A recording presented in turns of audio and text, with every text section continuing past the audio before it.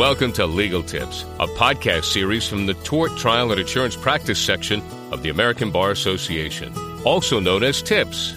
As leaders in trial practice and issues of justice involving tort and insurance law, TIPS brings together plaintiffs, defense, corporate, and in-house counsel to tackle issues confronting the legal profession.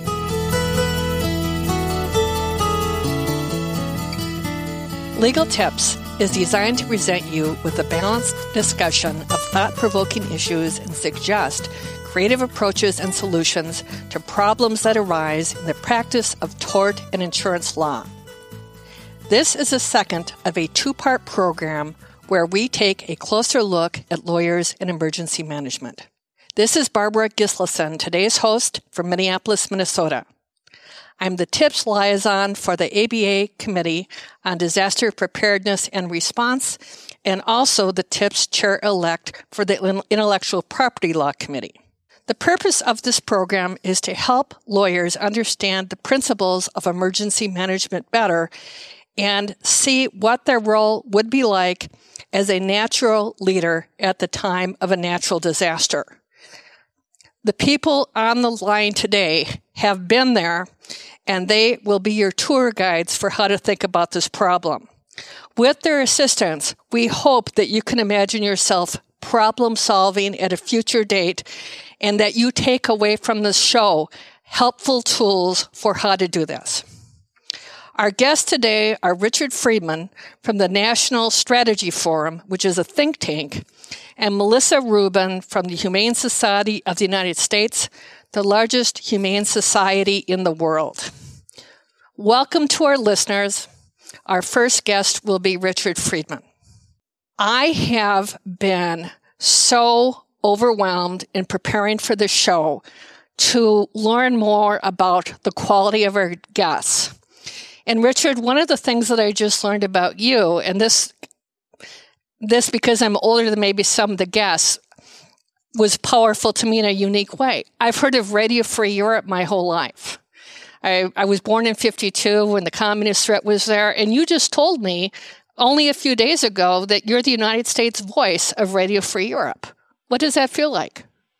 Well, I do occasional broadcasts for them, and it's a wonderful opportunity to try to convey to our European friends some views, I would say, from the Midwest regarding U.S.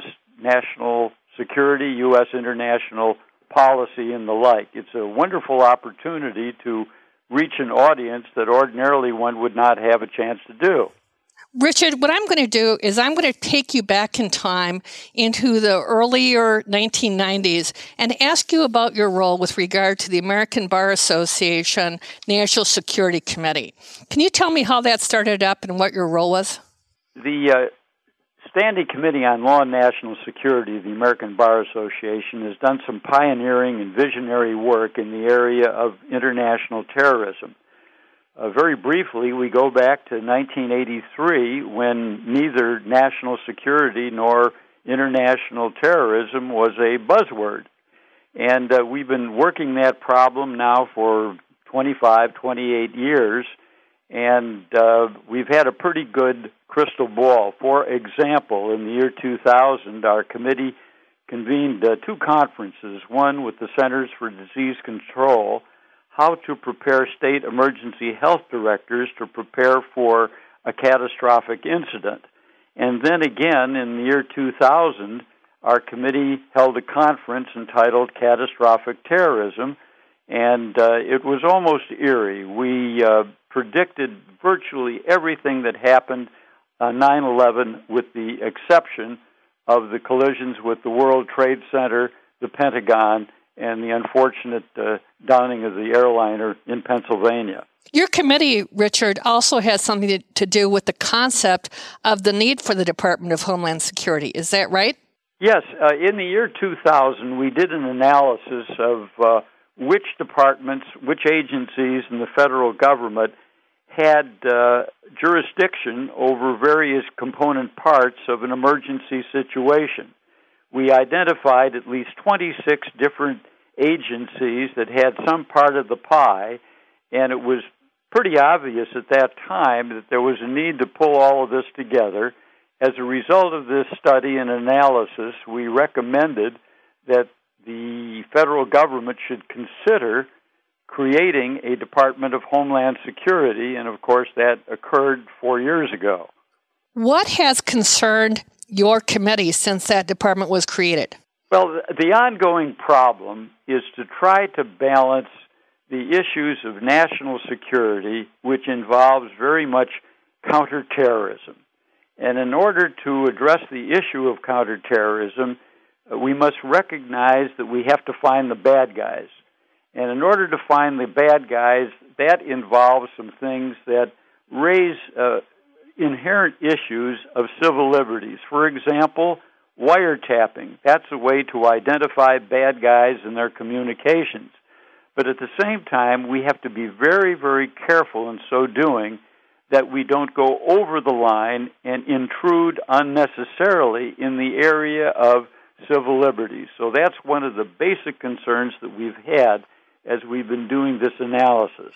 Richard, when we talked the other day, you told me that your group had come up with a very innovative idea with regard to how to educate, for example, the media on the competing issues of the need for national security. And I think you specifically mentioned the Patriot Act and civil liberties. What was your method to get both points of view out on that subject? The frustrating part of the work that we do, focusing on national security, is the balance between the need to investigate and balancing that with civil liberties. And what we found is that there was a lot of misinformed, uninformed public opinion, quite justifiably so, about intruding on privacy rights. The Patriot Act was a case in point. There were about 12 difficult provisions, and what we decided to do was to try to clear the air, and what we did was to engage experts, civil libertarians, and those who have a responsibility for investigation and issues involving national security counterintelligence. What we did, we gave these good people an opportunity to write essays, 800 to 1,000 words, on each of these issues. We established point, counterpoint, and we published this in a book called The Patriot Debates.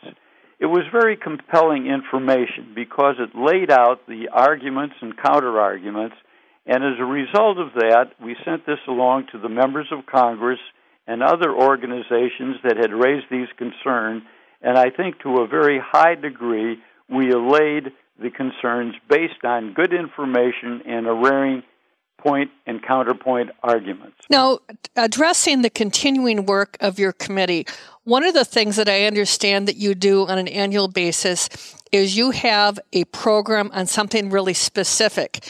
And I understand that prior to Hurricane Katrina, you had one of those kind of programs. Can you talk about that program? Yes. In the July conference that preceded Hurricane Katrina that occurred in the latter part of August, we convened a conference on what to do in the event of a catastrophic incident, whether it's a national disaster or a terrorism attack. And we scoped out the constituent parts of the problem. We anticipated virtually everything that occurred in Hurricane Katrina. When we talked before, Richard, I understood that 90% of all the legal issues that arose in Hurricane Katrina, as well as emergency management issues, were part of what your group addressed only the July before the hurricane. Yeah, that occurred about, less than 2 months. We published a report on those issues, and unfortunately, all the things that we had predicted came true. Regrettably, the report did not get distributed widely enough at the time, and it was not internalized by the people who had these responsibilities. Had this occurred, perhaps a lot of the misery and the difficulties that occurred in the aftermath of Katrina could have been avoided. Richard, one of the reasons that we're doing this show today is because we have the perspective that lawyers are the natural leaders in their community if there is a disaster in the future. Their family will look to them, their friends, their clients, their communities. Is that a priority now for your committee? Very much so. All lawyers should be very proud of their professions and the work that they do in the community. In a nutshell, lawyers, in my view, are icons. They're members of school boards. They lead charitable and civic organizations.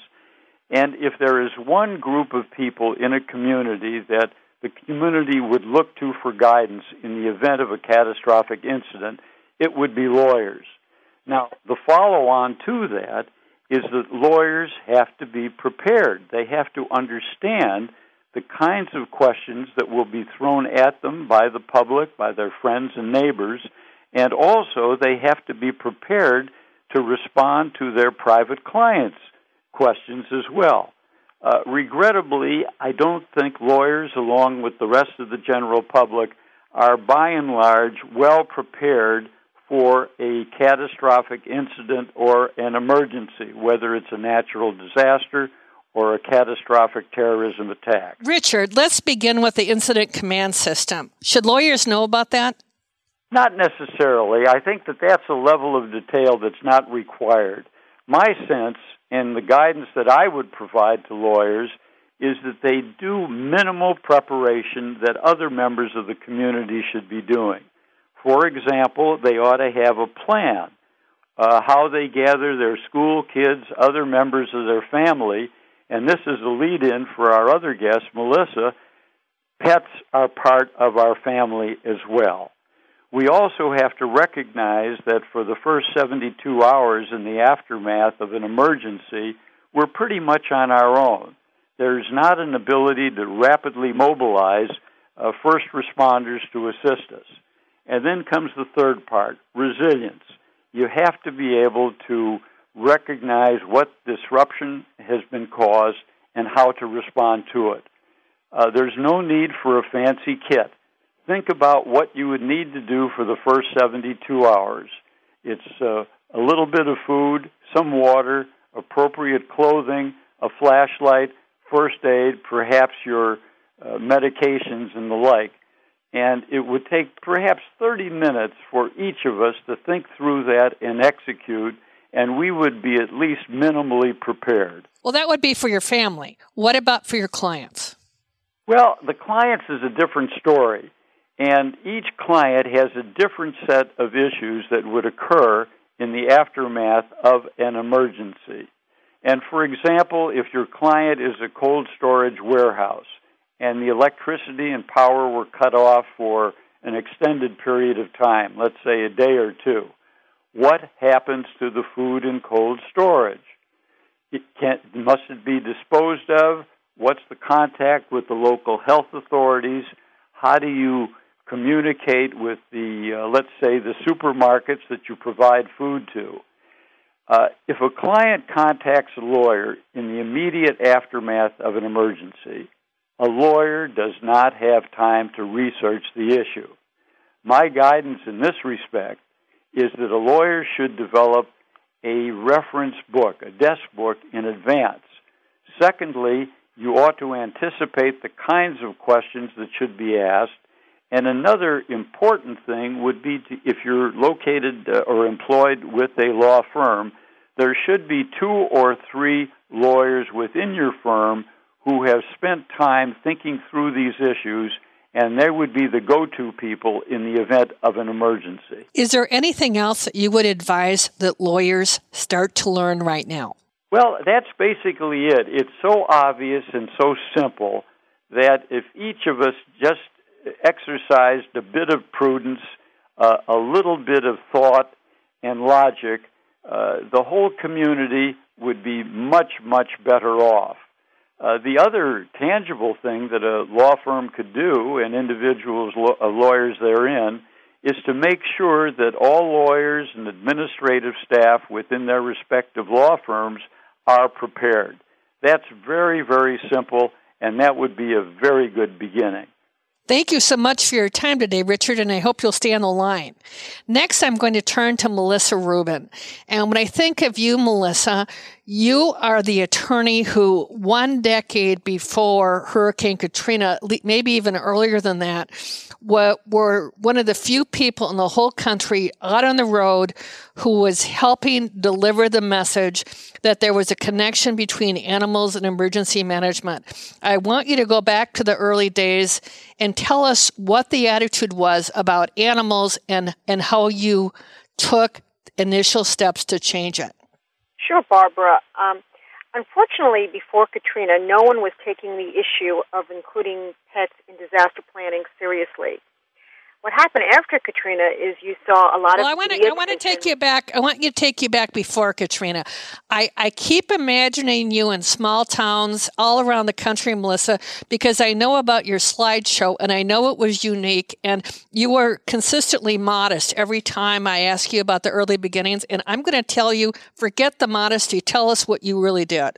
Sure. I was literally beating down the pavement, networking and outreaching to local communities, to whoever I could speak at, whether it be a fire department, if there was a state conference, whatever it was, trying to encourage the general public and emergency management. Emergency management means anyone that is involved and strictly works on disaster work to include pets in their disaster plans. What was their reaction, way back then when you said to include pets in a plan? Did they look at you respectfully? Honestly, no. It was more, there's the dog person or the cat person. They didn't understand how important it was. And how did you start to change the point of view of a public who didn't get it? A consistent message and really, really working in the different communities. I would teach people, and then those people would go out and talk, and it was sort of like a big umbrella. And then, of course, once Katrina hit, everyone saw in the media that people will not evacuate without their pets. And it was very important that disaster plans would include pets. I want to take you to immediately after Hurricane Katrina. As I understand it, the Humane Society of the United States got the authority, the contractual authority, to go into Louisiana and effectively be in charge of what was happening on the ground with pets. And as I understand it, you were the very person who was at the front of that. Can you explain what that was like, Melissa? I want to see it. Yeah, it was an overwhelming task. We had never been confronted with such a large disaster. And at the beginning of the disaster in particular, there was absolutely no assistance coming in to help the animal issues. So visualize... In other words, you mean no government resources? No government resources. And I want you to visualize 110 degrees, hundreds and hundreds of animals needing to be rescued, no crates, no shelter for people. We finally found a place that we could locate in, but again, there was no provisions. There were 4 showers, and there were literally thousands of volunteers coming from all over the country to help rescue pets. And the shelter that we were located in, unfortunately, could only hold about 800 dogs and cats at one time. And literally every day, hundreds and hundreds of pets would come in that had been rescued in very, very serious conditions. So basically, prior to Hurricane Katrina, there were 3 full-time people at the Humane Society of the United States who specialized in this area, and they did their best efforts to train people for different skill sets that were needed in the event of a disaster. What kind of skill sets were in place at the time of Katrina, and what have you learned since then about what would really help? Well, what we've learned is that training, as you were just saying, training is very important. If you're going to respond to a disaster, and I'm assuming if a lawyer is listening to this, it is very important, if you're a lawyer and you're representing an organization, that you make sure that they're going to use volunteers, and those volunteers must be trained ahead of time, and you need to know who they are. It is very difficult in a disaster situation to not to have people just showing up, and you need to have an organization planned ahead. Okay, let's say that I've just showed up at a disaster relief place, and I don't know anything about dogs. I've never seen a dog before. I've only had cats. what are the legal risks for a volunteer who is unfamiliar with that kind of species? From a lawyer, put on your lawyer hat. Yeah. Yes, there are a lot of risks, and I often advise organizations and volunteers. There could be dog bites, cat scratches, exposure to possible rabies, trespass issues. So it's very important to plan ahead. So you need to, as a lawyer, encourage your clients to, one, if you're going to set up a temporary shelter, you should have a contract with whoever you're going to set up in this temporary site, with the person that owns the property. You've got to know who your volunteers are, because you've got to have them sign indemnification provisions so that you protect your organization. And another really important thing is to look at insurance issues. People don't realize that you can get insurance for responding in disasters that'll protect you. One of the things that we talked about the other day, Melissa, was how important it was that animals first went into, let's say, government hands before they went into, I'll call it volunteer hands or a humane society kind of hands. Why does it matter that the government is the first stop? Yes, as a lawyer, I encourage all organizations, including HSUS, to work through a state or a county, or in other words, with the government. And the reason why you do that is that it is much harder to be sued if you're working under the authority of whether it be the state or the county. So you need ahead of time to get agreements, and that means you have to outreach to your local community emergency managers and get contracts with them so that you're protected in a disaster. I'd like you to share with us a couple of the experiences you had on the ground in Louisiana at Lamar-Dixon after Katrina. Sure. In particular, one of the best parts of dealing with disaster response is the reunion piece, and that makes it all worth it. In particular, I can remember many times, in particular one where weeks and weeks had gone by and pretty much everyone had given up the hope of ever finding another animal alive, and yet still, literally 4 weeks after the disaster had struck, 110 degrees outside, an animal came in barely alive, and it was just extremely rewarding because we were able to reunite it with their owner, and that makes it all worth it. Because Melissa, if I understand the story, there was a dog that had been chained for entire 2 weeks without any known food or water, and that's the dog that came in. Exactly. We even found pets that were literally put in carriers that were just left behind in people's houses that would come in after weeks of sitting in kennels, and it was an incredible experience. So is it surprising to all of you that these animals made it? Yes.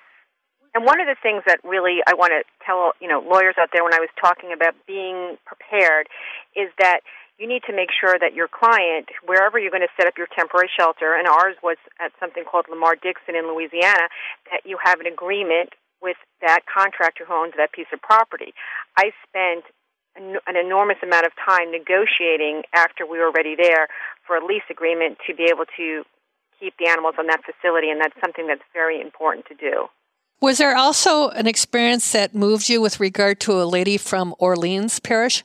Yes, most of the time I was there, I was actually at our physical location helping to manage the entire process, but there was a couple of days where I was actually allowed to go out into the field, and that means actually going into Orleans Parish and actually helping with some of the rescue situations. And in particular, on one day I was out there, there was a dog that was locked in the person's house for, it had to have been at least 3 weeks, and we literally had to break in the house and rescue the animal, and fortunately, after a lot of work, the animal was saved, and that's what it's all about. And she came and found her dog, right? Yes, she did. And what was that like? There were like? actually a lot of reunions. Well, you were telling me the other day how she was sobbing in your arms, Melissa. Yes, she was, and that's what makes it all worth it. Okay. One of the other things we discussed was the difficulty of people who were out in the boats wanting to save animals inside houses. If somebody hears a dog crying, can they just go in the house? And if they do, what risks are they taking? No, they can't. And that is another reason why you have to work very carefully out some of the details beforehand. Because legally, you cannot just break into someone's house because you see an animal in there and rescue him. So if you have an agreement beforehand regarding what exactly your authority is with local law enforcement or with your county, then you may be granted permission to do that. But in general, you cannot go ahead and break into someone's house, and you can expose yourself to trespass issues and other problems. What are some of the other legal issues that impact people who are volunteers that as a volunteer they might not think of? Yeah, I think people think if you're a volunteer, they think, oh, I'm doing a good thing. No one's going, I'm not going to get in any legal trouble, and that's really not true. There are laws, for example, the Good Samaritan Act, but people just assume that these laws protect them, and they do not always protect people. In other words, if you were to collect, the Good Samaritan law does not apply if you were to receive any money from another group for participating in a disaster. So if I paid your way to go and help in a disaster, Barbara, you may not be covered under the Good Samaritan Act. So there's lots of different provisions that you really need to know before you're going to get into a disaster situation. So it's all about preparedness and training. In addition to, let's say, the volunteer on the ground, let's say somebody started up a little group and that group went to respond to a disaster. So there's some kind of loosely formed volunteer group. What are some of the things that these volunteer groups might need to take into account before they respond to a disaster? Well, the number one thing is they really need to get some type of insurance. So they need to find an insurance broker and be very, very honest of what they're going to be doing. Sometimes an individual can actually be covered by their homeowner's policy. There are usually water exclusions, so if you're going to be on a boat, it may not be covered by your homeowners. But once you form a group, usually your homeowner's insurance will not cover you, and that's why you'd need special insurance to cover you. Do organizations have something called memorandums of understanding? Yes, and I still consider them, and I think most lawyers would consider them contracts. And what that is those are contracts that you work out ahead of time with your local authorities. For the Humane Society of the United States, it could mean also with different states, and even with the Red Cross and with the USDA. But they are contracts that give you specific authority in a disaster situation. And if you surpass and do more than the authority is granting you, then you can expose yourself to liability, and that's where certainly you want to have a lawyer review these contracts very carefully before they're signed. With regard to the Humane Society of the United States, it's my understanding that all the national humane groups have been working together on a very regular basis since Hurricane Katrina to share lessons learned and develop best practices. Is there anything about that you'd like to share with us? Yeah, it is extremely rewarding to be part of that group. And what that group is about is we have many different national animal rescue organizations out there, and they weren't necessarily talking to each other. And I know Dick was talking about Incident Command, but for these groups, Incident Command is how they talk to each other. And it's a structure. And we work in a disaster. HSUS may help with the rescue situation, and then another group we can call in to do a sheltering. So it brings all of us together, and we can share our resources, supplies. I may have 100 crates, someone else has 1,000, and we communicate regularly, and it's really, really been great. Could you give just a brief description of what the Incident Command System is? Yes, it's really just a set structure with its own terminology, but there's a strict hierarchy, and everyone reports to a specific person, and it goes up a chain so that no one does something that they're not authorized to do. And at the very top, of course, would be your incident commander, who's responsible for the overall piece. So it's a little bit like the Army, except for this is used for emergency management. Right. And all police departments and firehouses all use the same language, so it's universal. Where can lawyers who are interested in learning more go, Melissa? Well, two things. They can go to the Humane Society of the United States website, and they could even sign up to be a volunteer. But also another really good resource is to go to FEMA's website, where there are actually courses online that people can take for no charge, introductory courses on disaster work, and in particular regarding animals. I want to thank Richard Friedman and Melissa Rubin for their pioneering work. They're an inspiration to all of us. We love you, and if you want to learn more about the ABA, please join us at www.abanet.org/tips. Thanks for listening to this edition of Legal Tips. We hope you'll listen to the rest of this special series brought to you by the Tort, Trial, and Insurance Practice section of the American Bar Association. Legal Tips is produced by the broadcast professionals at Legal Talk Network.